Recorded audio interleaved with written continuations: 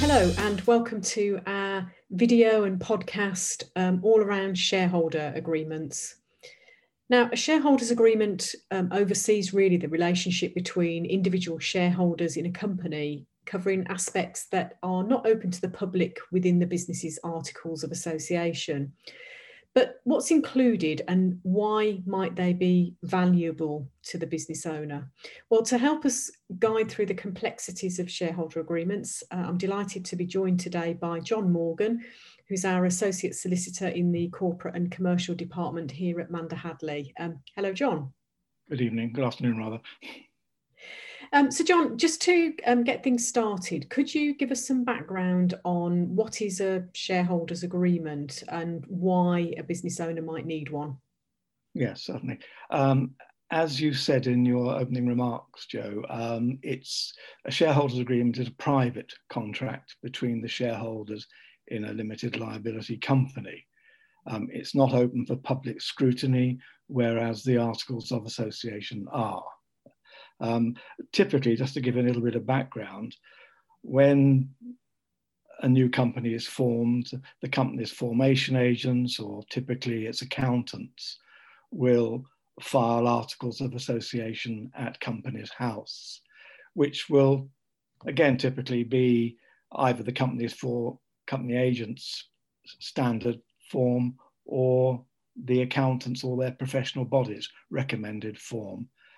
That's fine, but it covers many points of concern in not the full detail probably shareholders, when they think about it, would want. So a shareholders agreement can vary the Articles of Association, or it can be supplemental to. It's a bit of both, if the truth be told. I'll give you some examples. A shareholders agreement will often cover how the company is going to be financed. Directors' loans, bank loans, combination of both, who's putting in what. Obviously, that will not be a matter for inclusion in the Articles of Association. It also covers things in more detail, such as the transfer of shares. If shares are to be sold amongst the current partners, at what price? Who's going to determine the price? How is the price determined? If it's the admission of a new shareholder, who decides? The majority shareholder, or does it have to be unanimous, or something in between? The composition of the board of directors. How many directors? Do directors' decisions go on a simple majority vote? Or, for example, do the minority shareholders have the ability to place a veto? In other words, they must vote for the resolution, or it will count as not being a resolution. What happens, dare I say it, if one of the shareholders becomes critically ill or dies? If it's not provided for, then the shares by law will go by what's called transmission to the next of kin of the deceased. So the continuing shareholders could, perhaps rather unwillingly, in the best sense of the word, find themselves having to deal with the deceased family. That can be a difficult relationship. It also a shareholders agreement will seek to perhaps contain restrictions on what the shareholders can do outside the business. The obvious one being their ability to set up a competing business or something that could conflict with the activities of the company concerned. Obviously of critical importance, because these are relationships that don't go on for life. What happens when there's a view that it's time to sell the company, by which I mean, in the present context, sell the shares in the company. So those are some of the things that will need to be covered. So those are the more typical elements that you would Yes. find in a shareholders agreement. Okay. So can a shareholders agreement include provisions to protect the minority shareholders in the event of selling the business, for example? Very much so. I mean, what I think you're, in the jargon of the day, you're referring there to what's called tag-along rights. By which I mean, let's say if you're a 10% shareholder, and the 90% shareholder or shareholders want to sell, you don't necessarily, and in fact probably won't want to be left high and dry. Yeah. So you can include provisions in a shareholders agreement. Obviously, these are things for negotiation, but which oblige the majority shareholders to ensure that you, the minority shareholder, are also bought out at the same time and at the same price per share. Because, of course, if you've got 90% of the shares, they're worth a lot more than 10%, which is something of a nuisance value to an incoming shareholder. Equally, it works the other way round. The majority shareholders, to enable themselves to sell their shares, may be obligated by the buyer to ensure that all the shares are sold. Because if you think about it, the incoming new shareholders don't necessarily want to have any dealings with nuisance factor minority shareholders, and those are called drag-along rights. So it's tag along for the minority. Don't leave me here on my own. Drag along. You must sell when we sell. Understand.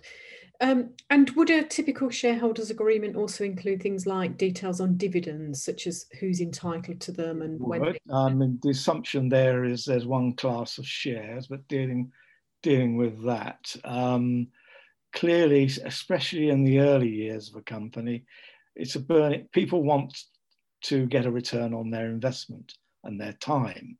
It's probably a combination of both.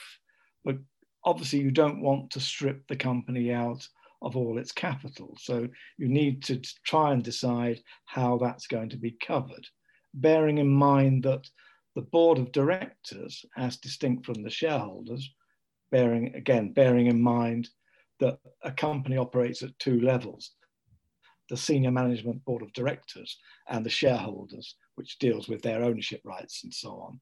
But you may want to keep or ensure that enough money is kept in the company for a rainy day, rather than every time we make a profit, let's take it out and have a party. Yeah, understand. And again, just picking up on that, and something you mentioned earlier, can a shareholders agreement also place restrictions on shareholder activities? I know you mentioned about setting up in competition, but what other activities could be considered in that? It does. Of course, limited liability will cover all activities from service industry to light industrial and onwards from there. And obviously different situations apply to different types of business. But it would be inconceivable, really, in a shareholders agreement if you didn't seek to place restrictions on what a shareholder can do outside the company, both during his time as a shareholder in that company, if necessary, and certainly afterwards. Okay.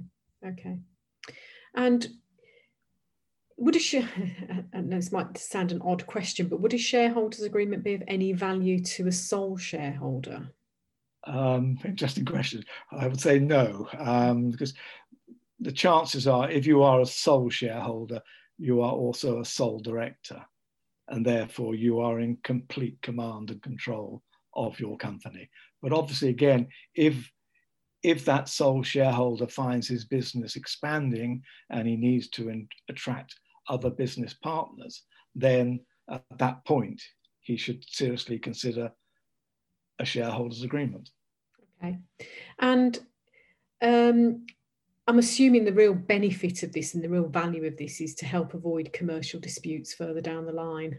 It is clarity. I mean, I was just say that it's wise, because obviously shareholders agreements usually, not always, but usually are signed at the beginning of a venture.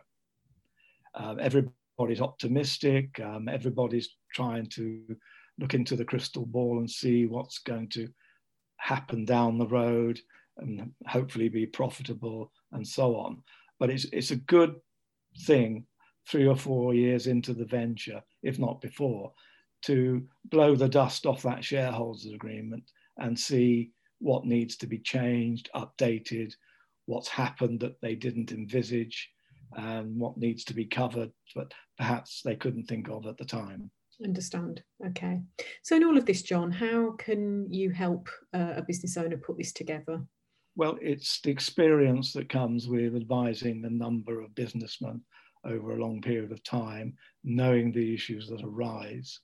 It's that knowledge, that's background knowledge, if you like, that needs to be applied, because there's no one size fits all in shareholders agreement. Each situation is different, not radically different, but different from the next. So it's talking it through with the clients, seeing what needs to be covered, seeing what they're relaxed about, and clarity of drafting. So there's no ambiguity, and that everybody goes forward with their eyes wide open. Great. Well, thanks very much, John. That's been incredibly useful and insightful. And as with all of our content, if you'd like to contact John, if you're watching this on video, next slide will tell you how to do that. If you're listening to us on our podcast, then John's contact details will accompany the editor's notes. Thanks very much, John. Pleasure. Thank you.